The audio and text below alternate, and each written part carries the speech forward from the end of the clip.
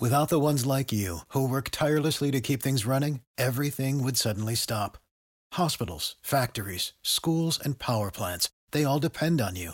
No matter the weather, emergency, or time of day, you're the ones who get it done. At Grainger, we're here for you with professional-grade industrial supplies. Count on real-time product availability and fast delivery. Call, click Grainger.com, or just stop by. Grainger, for the ones who get it done. With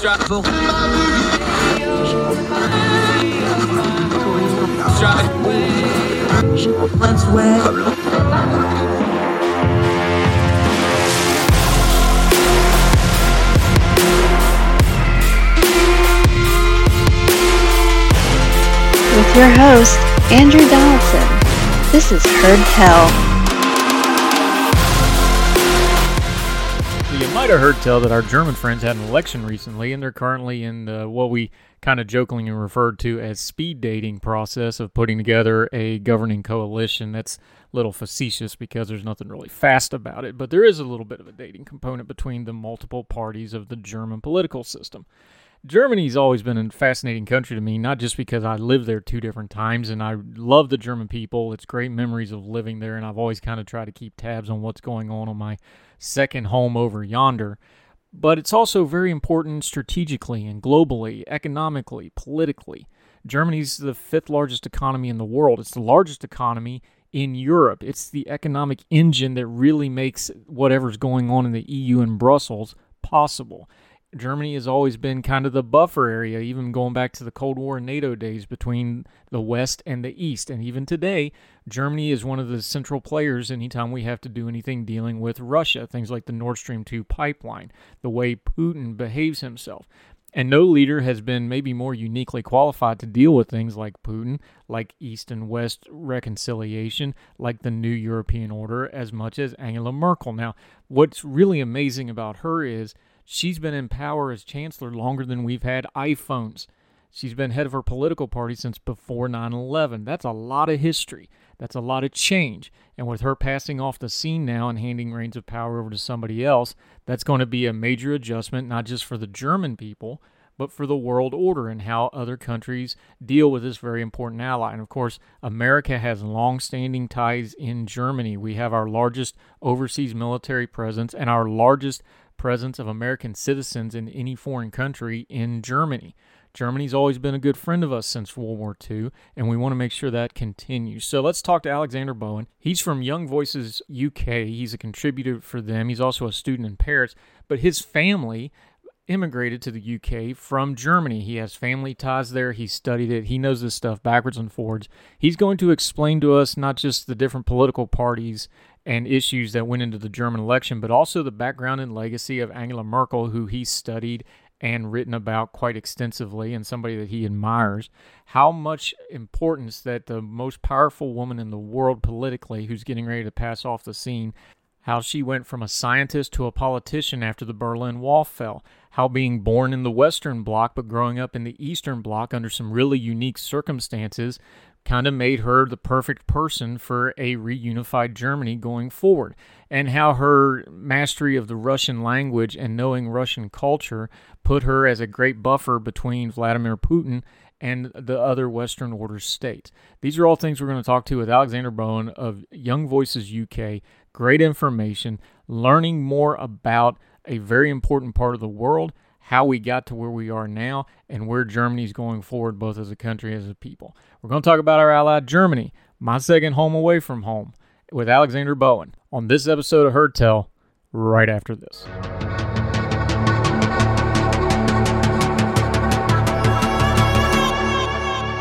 So let's talk a little bit German elections. We're glad to be joined with another Young Voices partner with us, Alexander Bowen. How are you, sir? I am good, thank you. How are you? I'm fantastic. We're going to be talking Germany, but you're actually coming to us through the magic of the internet from Paris, France. Let folks know a little bit how, an Englishman in Paris got to be a German election expert. So my family's German. So they left Germany during the Second World War, and they moved to the UK. And then obviously I decided to come to a French university. And during the course of that, because I'm studying politics and government, I've been doing a lot of work on Germany specifically. So I've done essays, for instance, on Die Linke, and so that's the left party in Germany. And I've done some work on the Social Democrats in the 2000s, specifically on Gerhard Schroeder and the economic liberalization that happened in Germany then. So I'm just very interested in Germany, partially because of the family connection, but partially because, honestly, Angela Merkel, especially, I find just fascinating. Now that's a whole lot of historical cross streams you've got going there in your family history and current events. I just my background, I lived in Germany twice. I have a great affinity for the German people. I did get to be in Germany during those Gerhard Schroeder years when relations with the Americans were somewhat strained right after 9/11. The initial thing, and then he was very vocal about our entry into Iraq, so it was an interesting political dynamic. But talking about these elections, Gerhard Schroeder, and then we went to Angela Merkel. I don't know that people realize that she's been in power in Germany longer than we've had iPhones. This has really been a long, long run of power for Angela Merkel. So let's start there. When she first came to power, the Gerhard Schroeder years, the changes that went on in that time, the mid-2000s, that brought her to power to kind of set up what happened in the last few weeks in German politics. So it's really interesting. It's Angela Merkel's been leader of her political party since 2000. So that's the Christian Democratic Union. So the sort of liberal conservatives, moderates. She stopped being their leader in 2018 when she announced she was eventually going to step down. But importantly, there was an election in 2002. And in 2002, she was stopped from running by the men of her own party who saw her as, frankly, not one of them and not somebody who was going to win an election. But she was very smart about this, actually, and she ended up doing almost like a trade deal with them, if you could call it that, where they swapped the leadership of the political party inside of Parliament. So that's equivalent to, say, being House Majority Leader in the US, for her not running to be Chancellor. So equivalent of swapping leadership in the House for not running to be President. Which was really clever deal for her to make, because then in 2002, her party lost the election, which then meant that Schroeder returned another term with the Greens. But importantly, what happens in 2005 is there's a state election in what some people would call like German California. So it's North Rhine-Westphalia. So it's home to cities like Cologne, the Ruhr. It's like an urban populated region experiencing some industrial decline. Some people would call it the German Rust Belt, but that is perhaps harsh. And in that election, her party wins the election. And so the upper house, the Bundesrat, which is equivalent to the Senate, the government no longer has a majority in that house. And Gerhard Schroeder is very worried about that.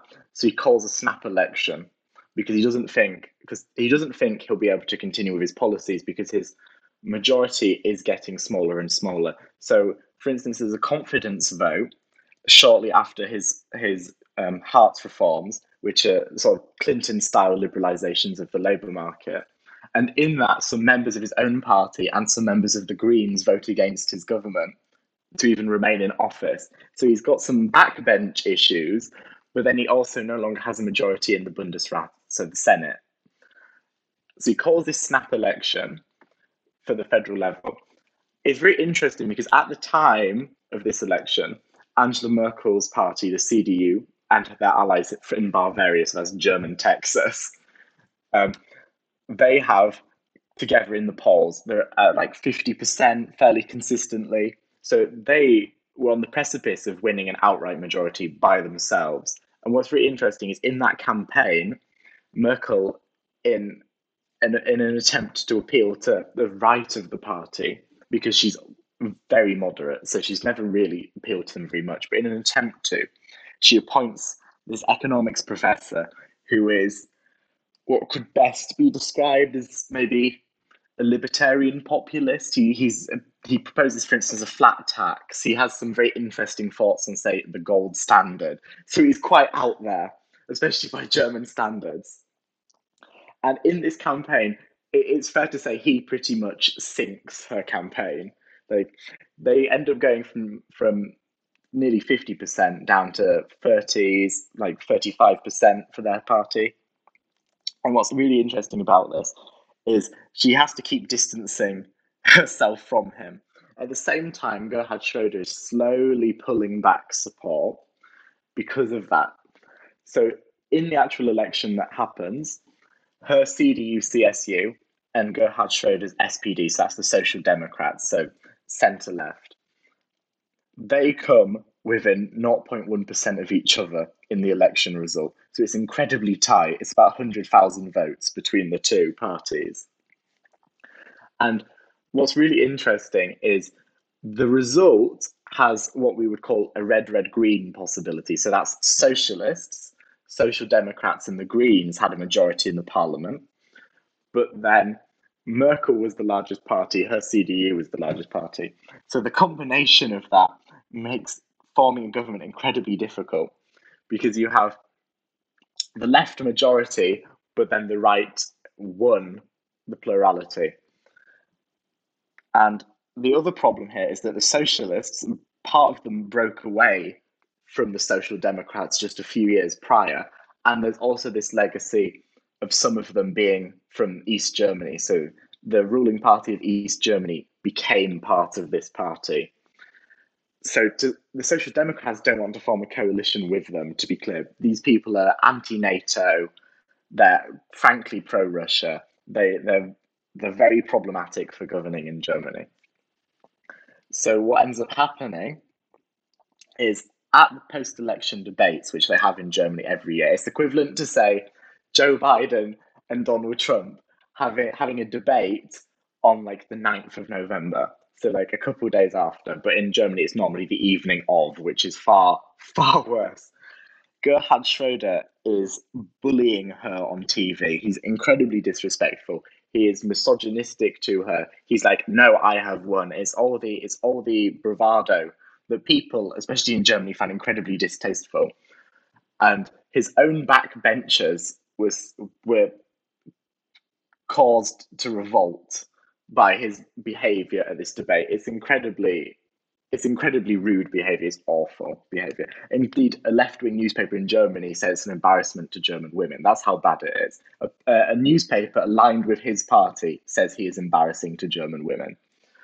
And that really ends up with Schroeder being deposed by his own party, who force him into negotiating with Angela Merkel.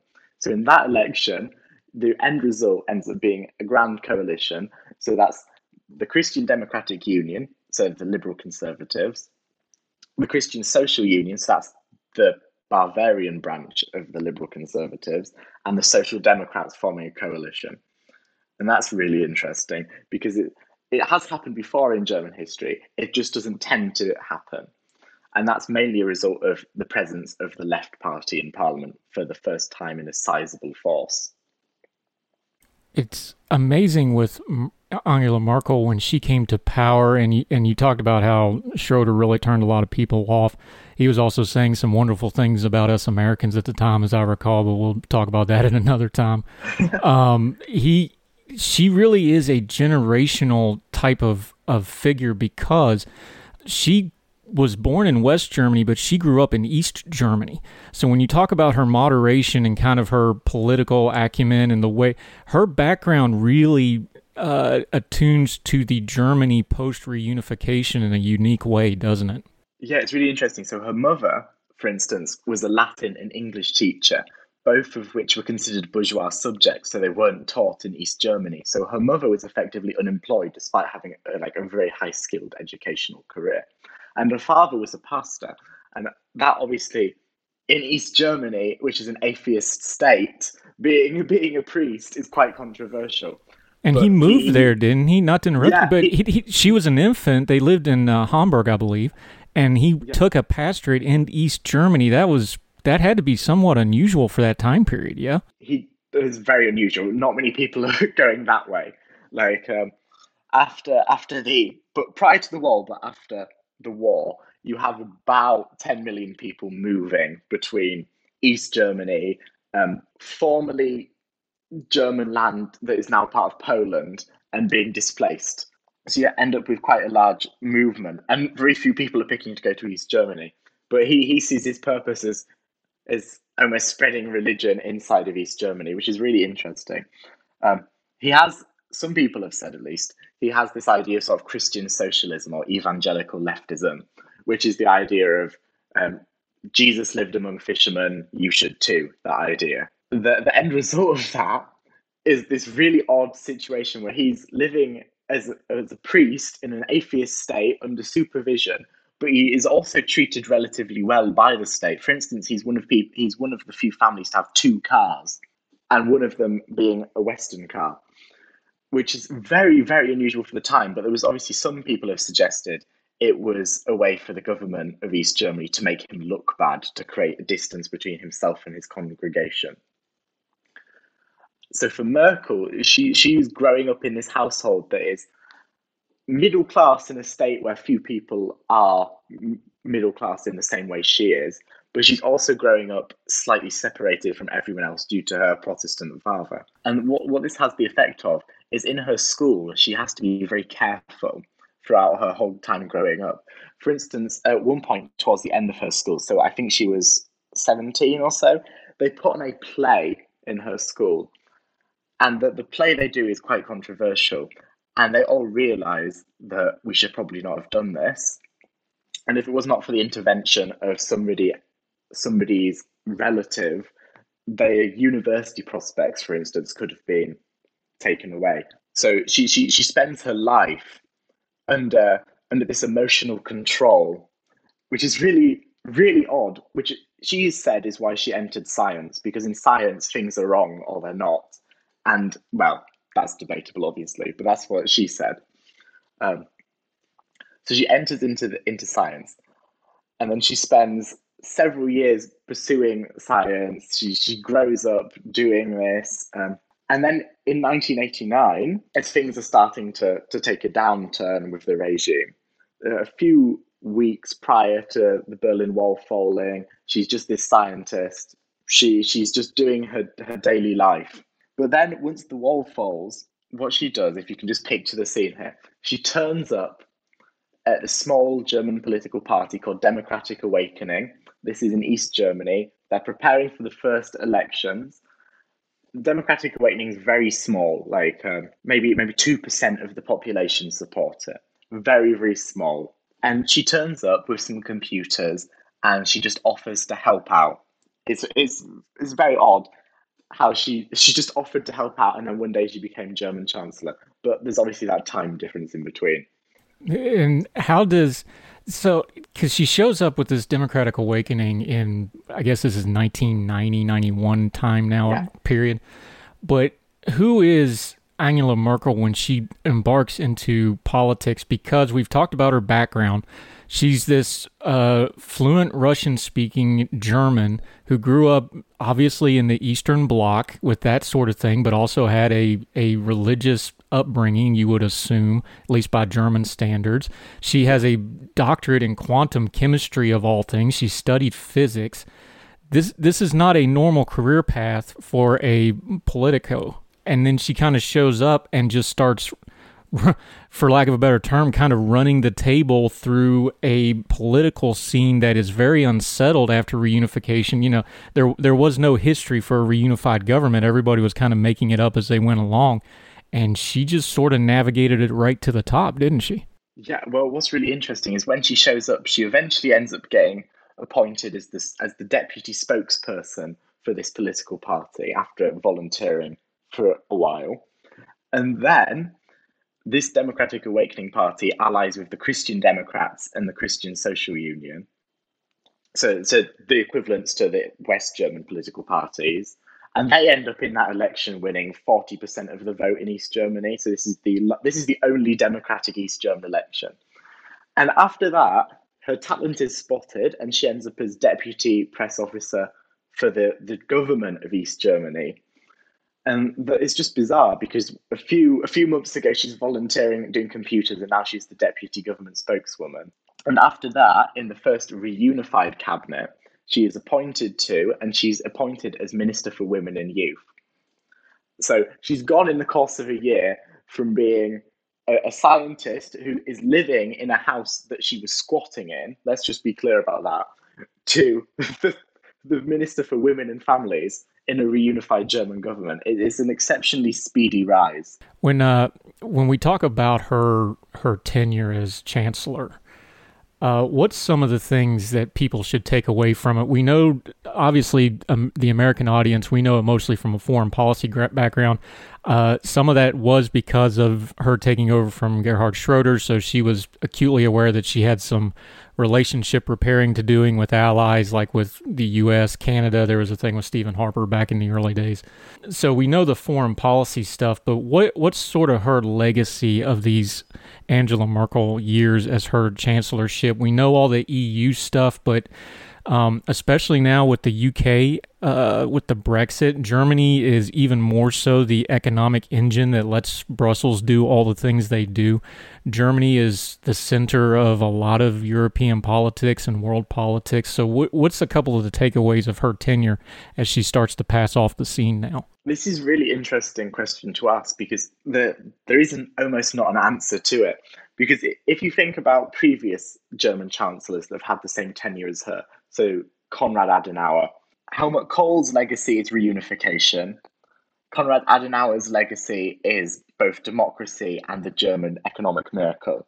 And even say Willy Brandt, he has Ostpolitik. So that's reaching out to the Soviet Union and to East Germany.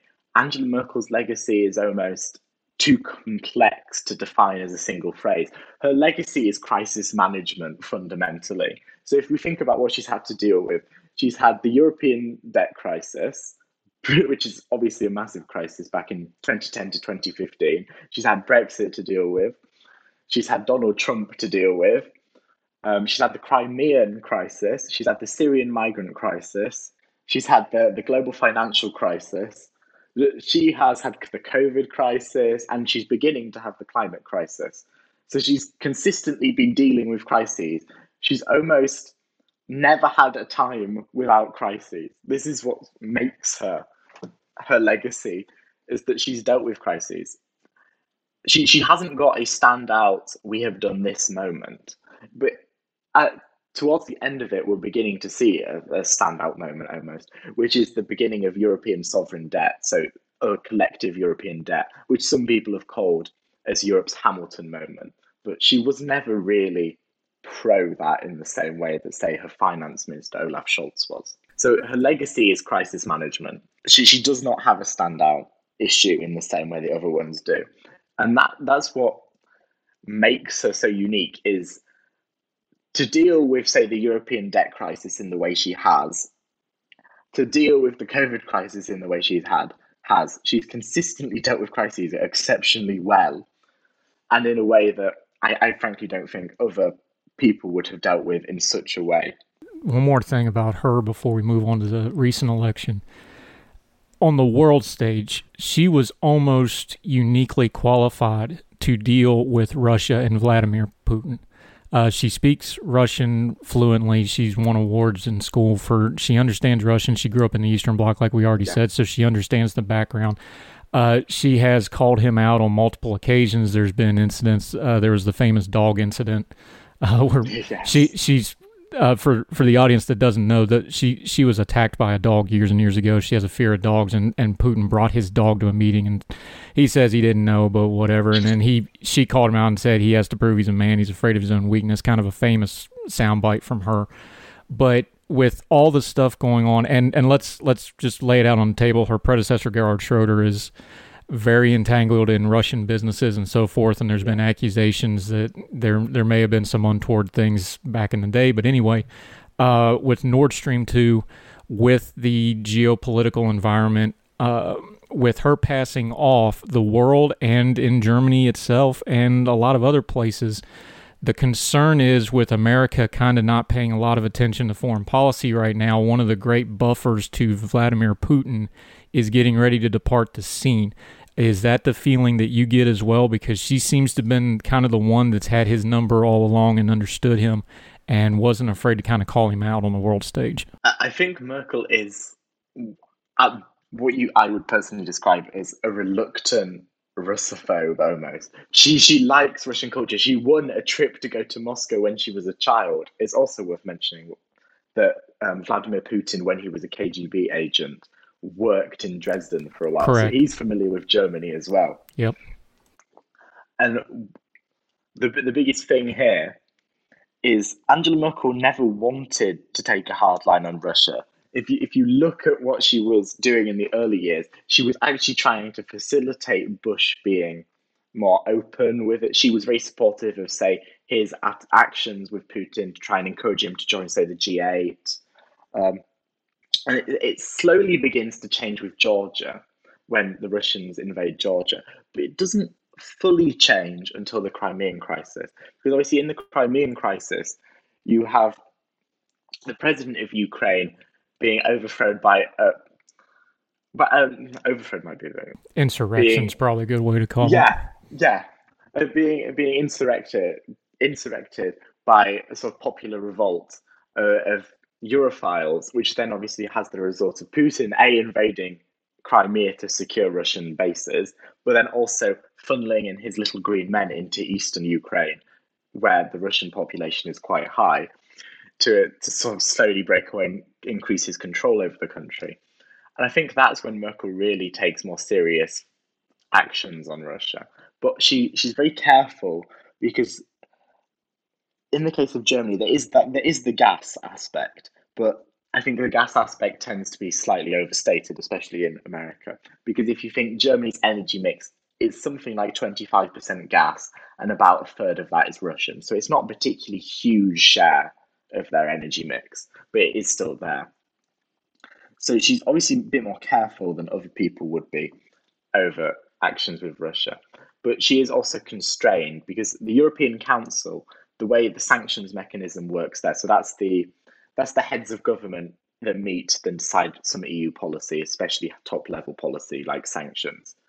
The way that works there is sanctions have to be unanimously approved, which obviously causes several problems if you're trying to sanction somebody and say the Russians have influenced, say, Cyprus or Greece or Hungary or Poland, but less so Poland, to block these sanctions. So she's never really gone as far on Russia as I think Americans especially would like her to.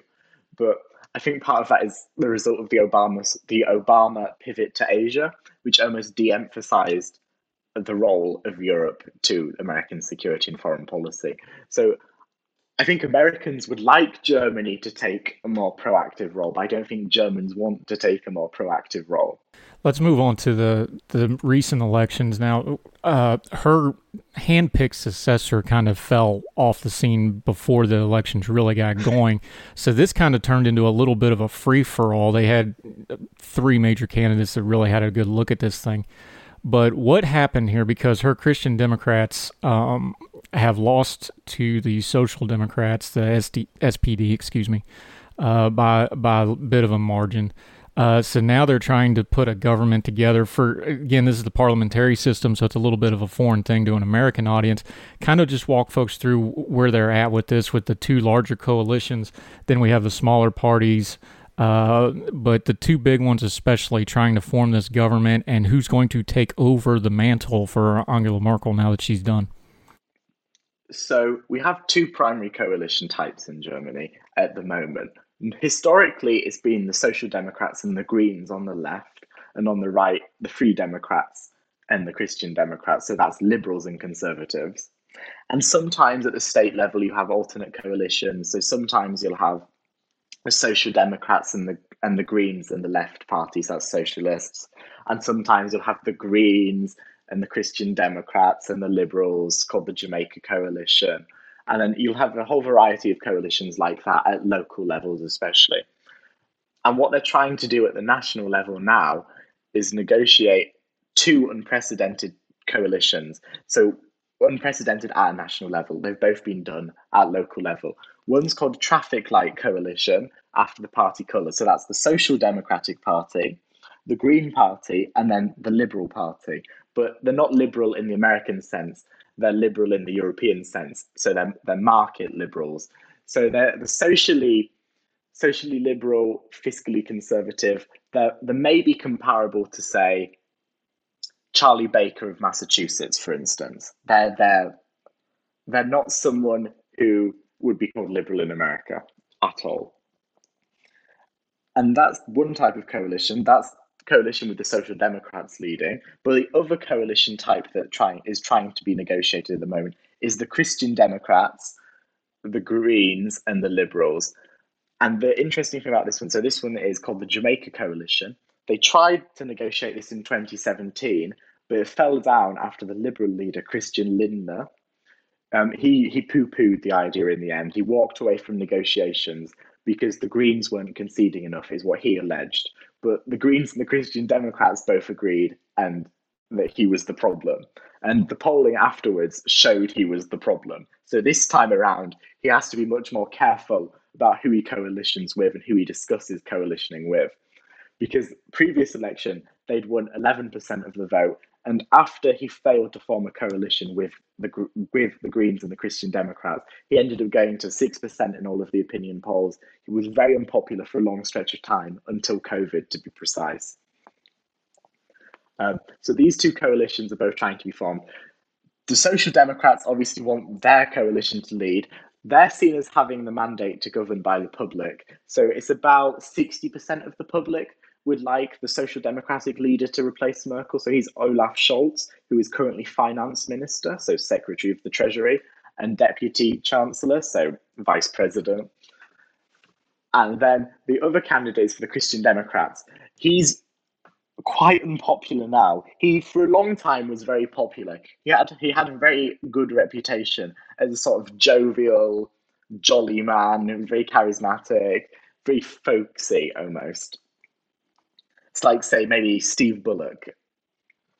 He had this very jolly reputation, but he just has not lived up to it at the national level.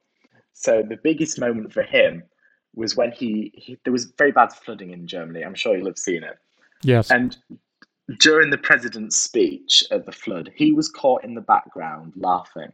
But he wasn't laughing at the speech, which was very depressing speech, to be honest. He was laughing at a journalist who was lying on the floor to try and take a picture. And he was laughing with his colleagues about this. But obviously the photo that was taken is him laughing and then the president giving an incredibly sad, somber speech. And that just destroys that last bit of his reputation. It pummels it because he's seen as laughing at this tragic event. And it all goes down from there for him. That really helps Olaf Scholz because he's the main Social Democratic. He's the Social Democratic Chancellor candidate. He's not the Social Democratic leader, though. And he benefits from that. He's also seen as more reliable, more trustworthy. So he really picks up the votes from that. At one point, though, in April, the Green Party had been polling as the number one political party for a bit. They'd been polling at 25%, overtaken the Christian Democrats, well overtaken the Social Democrats.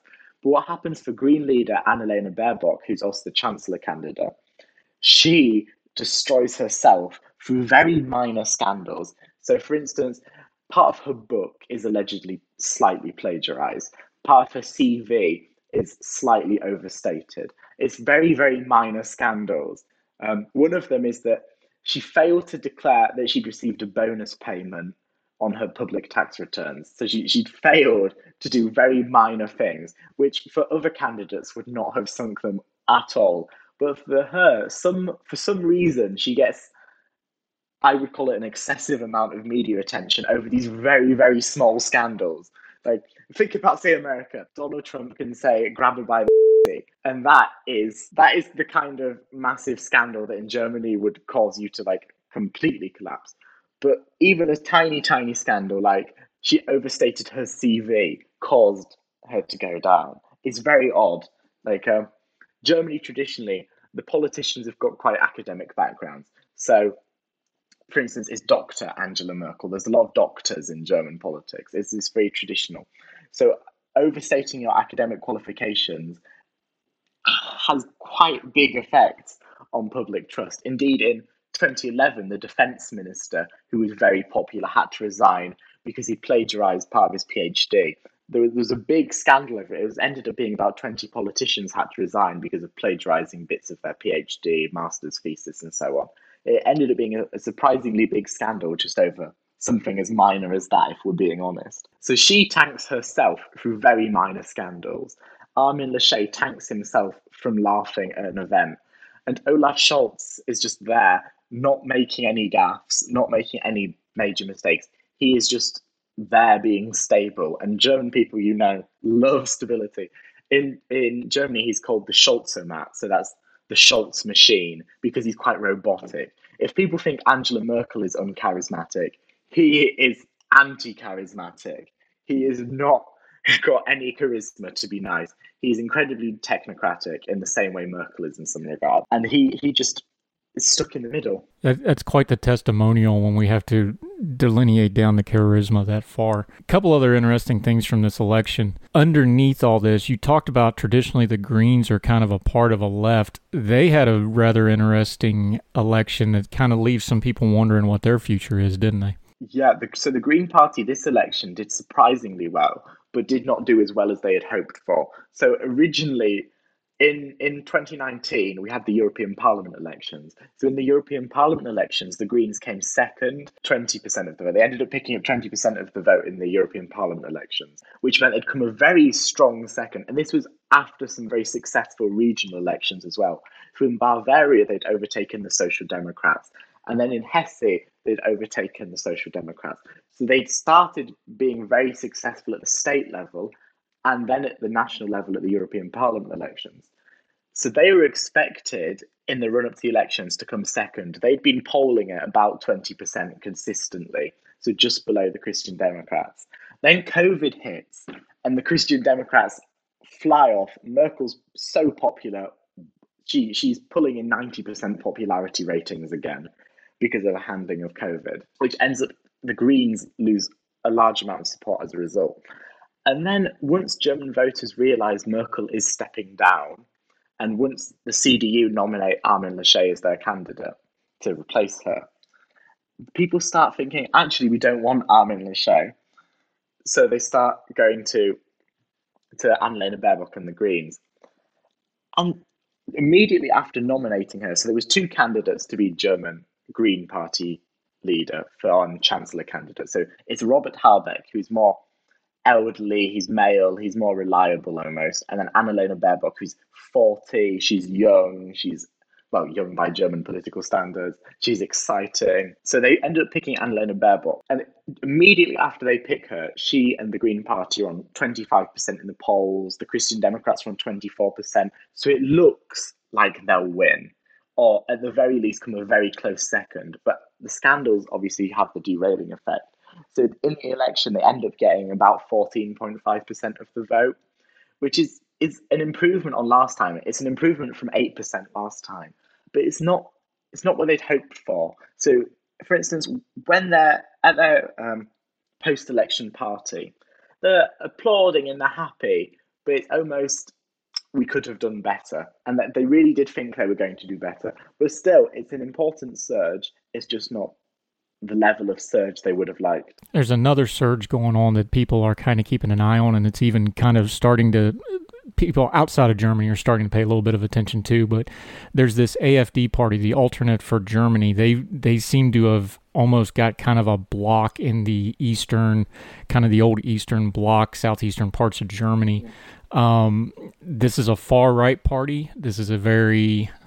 Well, I'll let you explain it. You can explain it better to me what the AfD is, but it's something that a lot of people are starting to pay a lot of attention to, especially now that there's a bit of a changing of the guard in German politics, and folks are kind of wondering what's going to happen in the future here. Well, the AfD is very interesting because you said it's had a surge, but it's actually had a negative surge.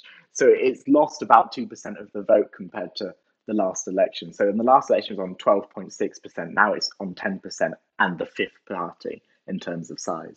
So it's negatively surged, but it has picked up a lot of the first past the post seats. So in Germany, there are 299 constituency seats, and they've ended up picking up about 25, 30 of those first past the post seats, mostly in Saxony and Thuringia, which are very poor regions of East Germany. And they've also done quite well in Saxony-Anhalt, which is Germany's poorest region. So they're doing well in East Germany, which historically, so say 20 years ago, the Socialist Party was doing very well, and not the Social Democrats, the Socialists. They've done quite well, but only in East Germany. So if, for instance, say you looked at a map of where the AfD have gained and where they've decreased, in say the south of Germany, the west of Germany, the AfD has lost a vote share massively. They've gone down, for instance, in Bavaria, they've gone down by 4%. In North Rhine-Westphalia, they've gone down by 3%. In several states in West and South Germany, they've gone down. But in East Germany, they've only gone down by a very small amount or gone slightly up. So in Saxony-Anhalt, they stayed level. In Mecklenburg, they've stayed level. So they're staying level in East Germany whilst going down in the West. But because other political parties, particularly the Christian Democrats, have gone down even faster in East Germany, it's had this effect of making them look like they've surged. So for the AfD, it was a very mixed bag, this election. Personally, you characterize them as far right. I would personally characterize them as far right at the moment. But historically, when they were founded by a collection of economics professors. So they were not a far right party particularly. They were actually allied with the UK Conservatives. They're what people would call maybe national conservatives at the beginning. They're not completely opposed to the euro. They're opposed to the bailout regime, and they're opposed to supporting Greece. They would say advocate for Brexit, and they're a bit more strict on immigration. But they're not far right in the current way that the AfD are. But what ends up happening is Frauke Petry becomes leader after a very tense battle between the almost the liberal wing of the AfD, which I don't think is a very useful term nowadays, and between the hardcore of the AfD. And she ends up taking a middle ground approach between these two factions and making them a hard right party. So they're neither as far right as, say, Marine Le Pen in France is, and they're neither as moderate as the Conservatives in the UK are. So they're taking a very split ground approach. But then what happens is she does very well in these state elections during the migration crisis. So in Saxony, they make major gains. In Saxony-Anhalt, they come second. They're consistently doing very well in state elections. But then she gets ousted by a group from her main position. And the group she's ousted by is this very, very distasteful hard right, far right faction of her political party. So in 2017, she actually quits the party. Their own party leader quits and forms her own party. So she's now basically irrelevant because it's just her. So she gets replaced, and the people she's replaced by are further to the right of her, and she was already relatively far right. But these people are trying to moderate themselves. But the problem is the base doesn't want to be moderated, and neither do some of the MPs. So there's this one politician called Bjorn Hock and Bernd Lucke. So they're both very, very unpleasant people. Indeed, the German court said it wasn't slanderous to describe one of them as fascist. That's how problematic they are. They're the leader of the faction called Der Flügel, which is an incredibly horrible group of people, frankly. It's the group that the Constitutional Court said could accurately be described as fascists. They're deeply unpleasant people, and they're slowly growing in influence inside of the party. And what we've seen in the past with German hard right and far right parties is that they can achieve some success, but the minute they start becoming further and further right, there's a certain point where the German public, no matter how far right they themselves might be, will just not support it in any major scale. So, for instance, the National Democratic Party, so they're Nazis. That's what national democracy, national socialism, it's the same idea. It's just a rebranding of it. This political party, their problem is, at first they were achieving some support, but they radicalize, and this has the effect of making them politically unpalatable. There was also this party in Germany called the Republicans. So they start out as like the American Republicans. They start out as a party of the right, to the right of the CDU and to the right of the Christian Social Union. But they never hold it together. They get infiltrated by incredibly far-right groups, and that just pulls them down So they're going from doing quite well in state elections to just being below the threshold. So in Germany, the electoral threshold is 5%. So if you score under 5%, you just get excluded from parliament. And this has the effect of meaning very radical parties get excluded. So the more you radicalize, the higher risk there is. Because for the AfD, they want to appeal to people, but by radicalizing, they stop appealing to people. It's almost a gap between their membership. So the party members are much further to the right than their potential voters, which has had the effect of pulling the party rightwards. There's also this other thing to talk about is in the most recent election, they've taken a very lockdown skeptic, COVID skeptic approach. But they would argue they've also been undermined by this other political party called the Free Voters, who are almost centre-right. Recently, they've become slightly more radical. But they're mainly a centre-right party, the Free Voters. Indeed, one of their co-leaders, Alice Weidel, co-chancellor candidate, she has argued that if it wasn't for the Free Voters, they would have increased their vote share because they were doing well with COVID skeptic groups. But that really is limited who they can appeal to. By being as right-wing as they are, their appeal is limited mostly to a segment of the public who are either so disaffected that they're the only people left to vote for, or are so aggressively opposed to, say, COVID restrictions or immigration, that they're the only group left to vote for.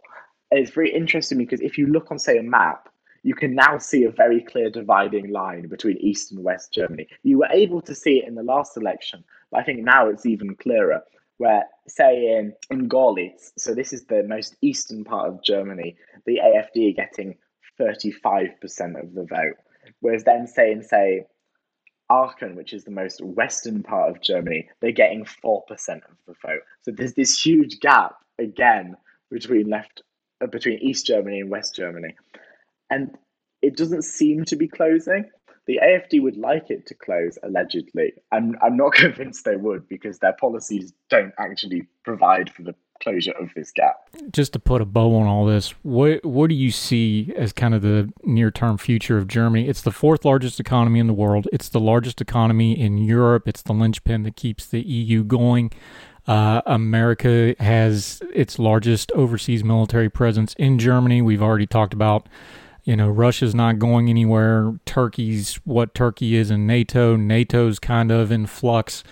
Obviously, a lot of world events are still going to pivot, with Germany being kind of in the center of a lot of that. Not just politically, but just in the future. We've kind of already talked about it too, that we're kind of a generation removed from reunification. So Germany's kind of going into another phase after the reunification 2 or 3 decades now.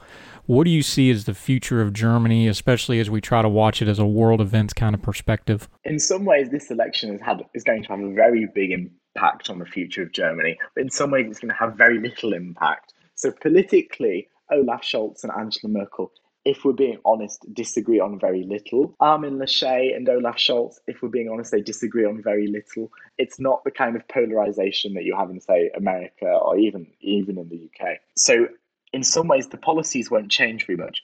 But there is one very interesting thing, I think, especially for Americans. There's been a proposed budget by the Social Democrats for the military. So at the moment, the German military spends about 49 billion euros. And the proposal is, with inflation, that by 2025, it would drop to about 45 million euros versus today. So that's in today's numbers, but inflation adjusted. That would be a big net effect of decreasing German military spending from about 1.2% to about 0.9%, which is obviously moving further away from the NATO target. So that's very interesting for Americans, because obviously Donald Trump spent a very long time demanding Germany spends more in its military. At the same time, the Christian Democrats would like to increase the military spending, if not necessarily for the sake of the military, but for the sake of international commitments. So in the case of the military, which is one of the few areas where there is a disagreement, I would like a big noticeable disagreement. If they end up with Armin Laschet as Chancellor, military spending is likely to increase with GDP. It is likely not to hit 2%, but say 1.5% of GDP. But if it ends up with Olaf Scholz as Chancellor, it's probably likely to continue decreasing to, say, 1% of GDP, which just matters is Germany's place in the world, the sort of signal that sends. In the case of moving towards the 2%, it's reinforcing the transatlantic alliance. But in the case of moving towards 1%, what's likely to mean is an increase in European defence union, because Germans are very reluctant to spend on their own defence, and other countries are quite reluctant to let them almost. But if the money is spent collectively, they tend to be happier. So if it's spent at a European level through, say, the creation of PESCO, so that's permanent structured cooperation that began in 2017, they tend to be more willing to support it because they feel like it's checked and they feel like it is almost a tool of peace if it's done at a European level. So one side tends to favour more national level army spending, and the other tends to favour more European level arms spending. But neither favour arms spending in, say, the American way. If, for instance, you said, let's have an $800 billion budget for the military, nobody would support that. Alexander Bowen, this has been educational. I love talking a little bit of Germany because, again, I spent 5 years of my life there, so I have a great affinity for the people. I have great memories there. But it's geopolitically, it's going to be a very important thing to pay attention to, and I appreciate your great insight on this today. Tell folks where they can find you and follow you and what you've got going on so they can continue to get your insight going forward. So if they want to follow me, they can find me on Twitter, and the Twitter is at ADB0WEN. Fantastic. They can also follow the London New Libs if they're interested in finding out more about sort of some neoliberal and new liberal policy positions that I've been working on with some other people. Great stuff. I appreciate your time today, my friend. I look forward to talking to you in the future about things, and thank you so much for your time. No problem. Thank you, sir. Thank you.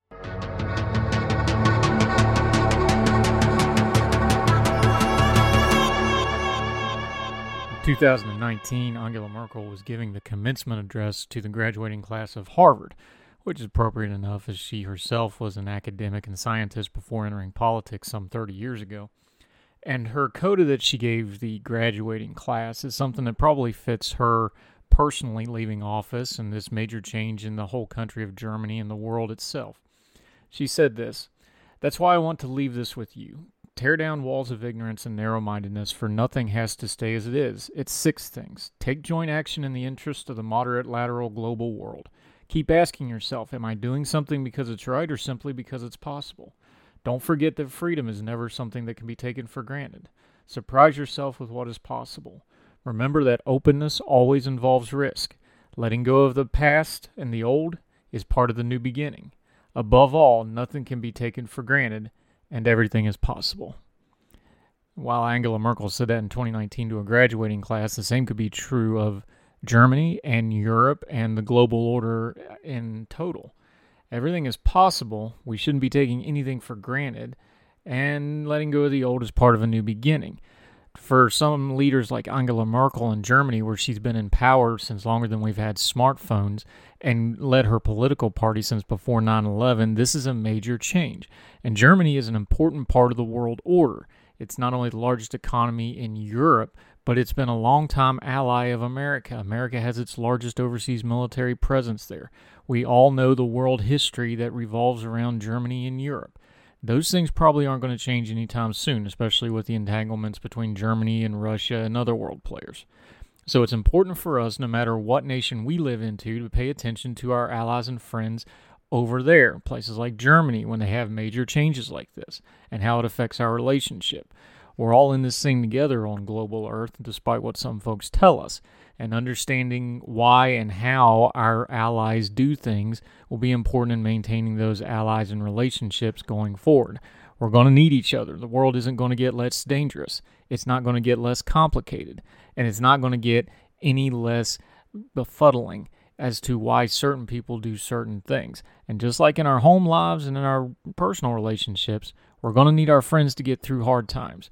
The Germans have been a very good friend to America and the Western world for many, many years, and long may it continue under the new leadership.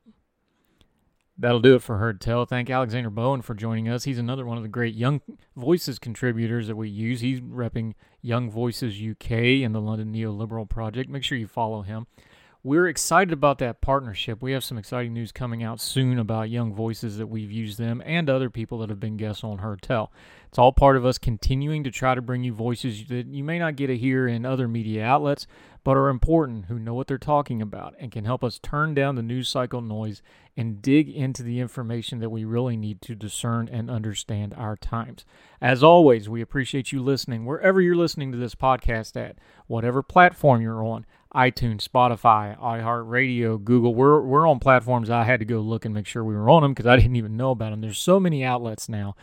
Heard Tell is on almost all of them. You can find us, especially the new artwork that's all up. We thank Vu Tran and Steven and the folks at Young Voices for putting that together for us. The new artwork and graphics look great. So if you haven't been on the YouTube page or one of the other outlets, make sure you go check it out. It looks really sharp. Going to have some exciting stuff coming soon. All those platforms, if they give you the option to leave a comment and a rating, please do so. It's really important. It only takes you a moment and a couple of clicks, but it means the world to us because that lets other people know that what we're doing is worth their time to invest in, to listen to, and to share with other people. We'd sure appreciate it if you would. And wherever this is finding you, across the street or around the world, we hope you and yours are well. We hope you're well fed. We hope you're happy. And we can't wait to talk to you again next time on Heard Tell. Y'all take care. All the music on Heard Tell is provided under a Creative Content license from MonsterCat.com. You know how to book flights and hotels. All you're missing is a tool to plan the travel experiences you'll have once you arrive. That's why you need Viator. Book guided tours, excursions, and more in one place. There are over 300,000 travel experiences to choose from, so you can find something for everyone. And Viator offers free cancellation and 24/7 customer support for worry-free travel. Download the Viator app now and use code Viator10 for 10% off your first booking in the app. Find travel experiences for you. Do more with Viator. Without the ones like you, who work tirelessly to keep things running, everything would suddenly stop. Hospitals, factories, schools, and power plants, they all depend on you. No matter the weather, emergency, or time of day, you're the ones who get it done. At Grainger, we're here for you with professional-grade industrial supplies. Count on real-time product availability and fast delivery. Call, click Grainger.com, or just stop by. Grainger, for the ones who get it done.